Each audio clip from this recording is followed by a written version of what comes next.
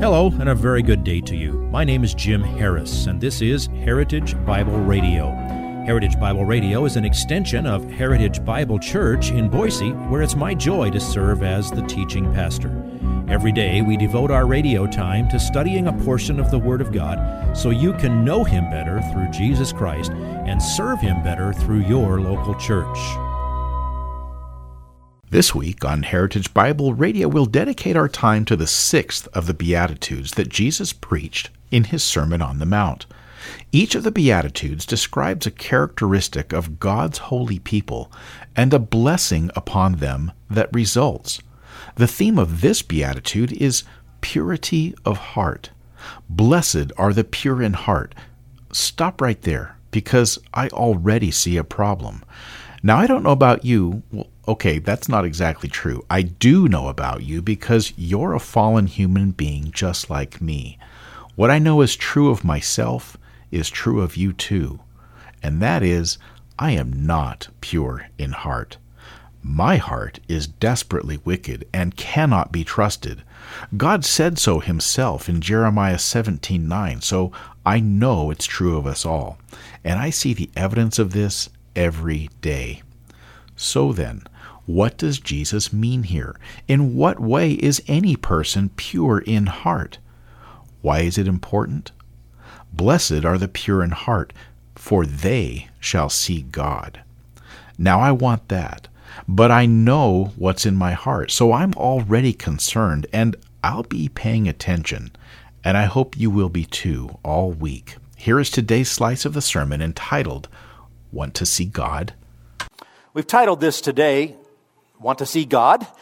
As a question, and there is a way to do that, and this beatitude speaks of that. I want to start, though, by having you look with me at a scene from about 700 years before Jesus was born. Isaiah recounts this from the day when the Lord rather dramatically called him to be his prophet to Judah. It's in Isaiah chapter 6. He begins this way. In the year of King Uzziah's death. Now that's how we can pinpoint the timing of the beginning of his ministry. In the year of King Uzziah's death, I saw the Lord sitting on a throne, lofty and exalted, with the train of his robe filling the temple. Isaiah was granted a vision of the throne room of heaven, very much like the Apostle John was granted in Revelation chapter 4. And he describes it this way. Seraphim stood above him. Seraph is a high-ranking class of angel. Seraphim, you put I-M on the end of many Hebrew words to make them plural. So seraphim, plural, stood above him, each having 6 wings. With 2 he covered his face, and with 2 he covered his feet, and with 2 he flew. And we say, oh good, now I know what a seraph looks like. Yeah, right. And one called out to the other and said, Holy, holy, holy is the Lord of hosts. The whole earth is full of His glory. So he's allowed to have this vision of the throne room of heaven, and he sees it surrounded by these special angels. That's always the case when you see that in Scripture. What stands out to any person or any angel who sees the throne room of heaven is that this manifests holiness. Holy means set apart. This is set apart from everything else. There is nothing like seeing God in His glory sitting on His throne. They even cry out, holy, holy, holy, back and forth between the different angels. The thrice holy, probably a reflection of the Trinitarian nature of God. Well, we wouldn't stand on that one or live or die on that one. But it shows how profoundly God is set apart. Another reason for the threefold repetition is likely just the Hebraism of saying something 3 times to make sure you emphasize it as much as you possibly could. By the way, John's version of this, Revelation chapter 4, verse 8, what did he see around the throne? They were saying, Holy, holy, holy is the Lord God, the Almighty, who was and who is to come. So Isaiah had a chance to see that and hear the proclamation of the holiness of God. And his reaction was dramatic. Isaiah 6, verses 4 and 5. And the foundations of the thresholds trembled at the voice of him who called out while the temple was filling with smoke.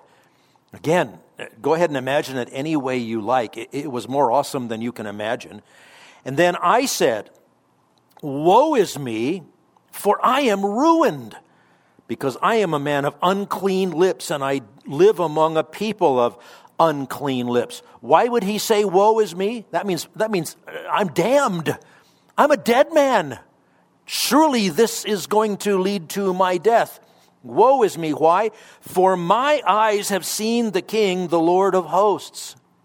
Anytime in Scripture that a person gets even a glimpse of the holiness of God and of His glory, that person is humbled and profoundly aware of how sinful and unworthy they are to be in the presence of God.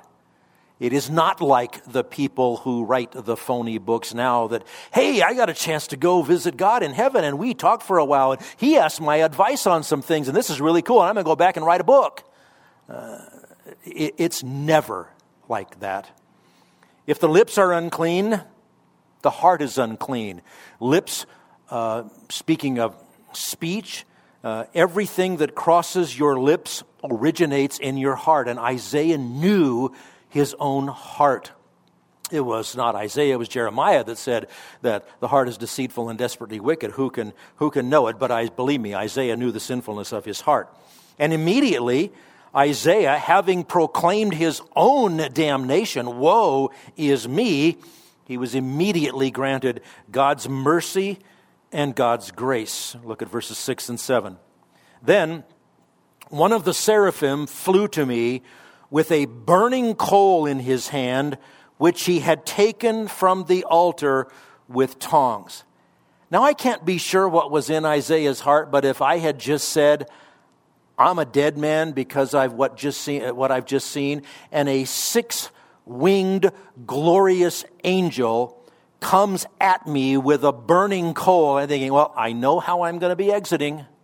This guy's coming with a portable incinerator. And he's coming right at me. And what does he do? He touched my mouth with it. Now, I don't think that would be very pleasant either, but that's obviously a symbolic act. He touched my mouth with it and said, behold, this has touched your lips. Where did it come from? It came from the holy altar of God. This has touched your lips, and your iniquity is taken away, and your sin is forgiven. That's a summary of what salvation is all about. From the holy God comes His mercy, so we don't receive what we deserve, and His grace, so that we get what we don't deserve. And now our sin is forgiven, our iniquity is taken away. To stand in the presence of God and to see Him as He is requires your sin has to be taken out of the way. It has to be removed. It has to be cleansed. It has to be forgiven. And that's what Isaiah received in this symbolic way that showed that God forgave him and cleansed him. Now, from that day on, Isaiah lived out his commission that he received from the Lord that day. He served as God's prophet. He did so for about 53 years. His ministry spanned the reigns of 4 kings, starting with the year that Uzziah died and the 4 that came after him in Judah. And this incredibly dramatic scene that Isaiah describes for us is a perfect backdrop against which you can understand the beatitude that is before us today. As you study the Beatitudes, it takes you to the core of the life-changing realities of knowing Christ. You can sugarcoat Christianity all you want, and there's a lot of sugar-frosted versions of Christianity running around. You can say that your goal is to make people feel good about themselves, to make them make sure that when people leave church, they feel better than when they came. But you can't do that without altering the gospel. Now, I don't mean my goal is to make sure you're miserable when you leave church. I don't want anybody leaving here feel good. That's not the point. The point is, you have to come here on the basis of what Christ has done for you. He's taken care of your sin problem. The good news is that Christ died for our sins, according to the Scriptures. He was buried. He rose again the third day, according to the Scriptures. Well, He died for our sins. You got to know the bad news about your sin problem before the good news makes any sense.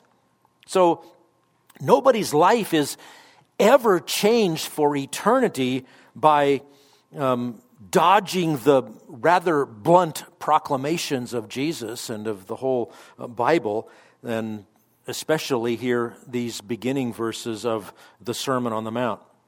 Now consider where we've been so far.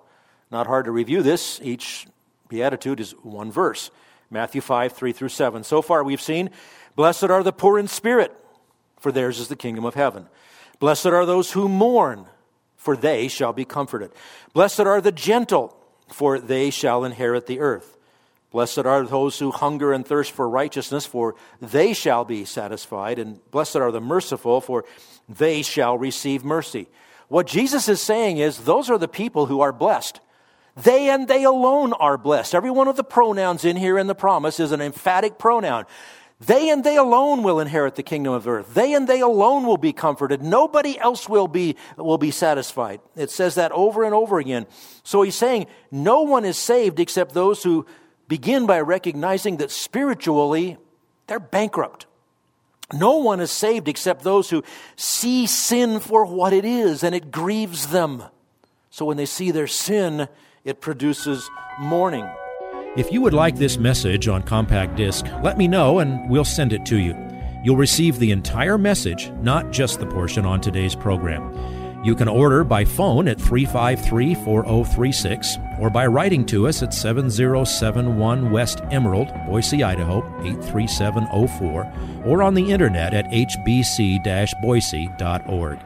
Heritage Bible Radio needs your prayers and your financial support. Once again, you can reach us online at hbc-boise.org or by telephone at 353-4036 or by writing to us at 7071 West Emerald, Boise, Idaho, 83704. And if you need a church home here in the Treasure Valley, I hope you'll visit us any Sunday at 7071 West Emerald. For Heritage Bible Radio, I'm Jim Harris. See you next time. Bye-bye.